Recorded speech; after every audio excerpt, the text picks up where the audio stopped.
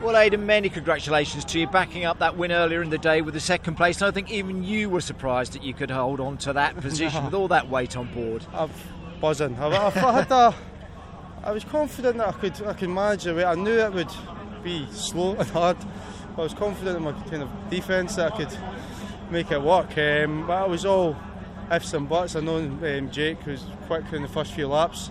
We struggled to bring the temps in. I knew Josh and Senna were there. Turkington on the softs, Ash coming through, so I thought if they'll squabble I'll have that chance.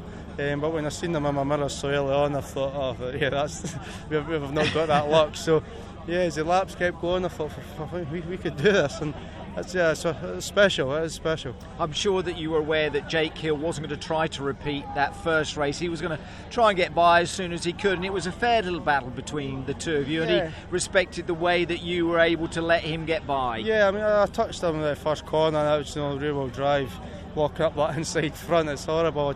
Because he was far ahead enough, I had to try and find the line between brake late and not be stupid, try to keep it clean. So we had a little rub there, but yeah, when later in the lap, I think I've got respect for Jake, and I think it works both ways. And we raced hard but clean. We were leaning on each other, both desperate to come out in front, but nothing stupid, and that's how it should be. It's exactly what touring cars is all about. And Josh said that he would love to have had a little nibble at you later on in the race, but again his car went off, and I think he thought, I'm going to bag the points, and wasn't going to make or do anything foolish, and again that just allowed you to again secure that second place. Yeah, I mean, I knew we'd only get better as the race went on because I knew the fronts would drop, so I knew I just had to defend as hard as I could, try and force cars to use their tyres and let the race come back to me, almost like race one. So yeah, I'm surprised it only 15 laps, because it felt a hell of a lot more from where I was sitting. Well, I think you deserve a well-earned rest, but well done again, Aidan. A great race from you. Thank you very much. Thank you.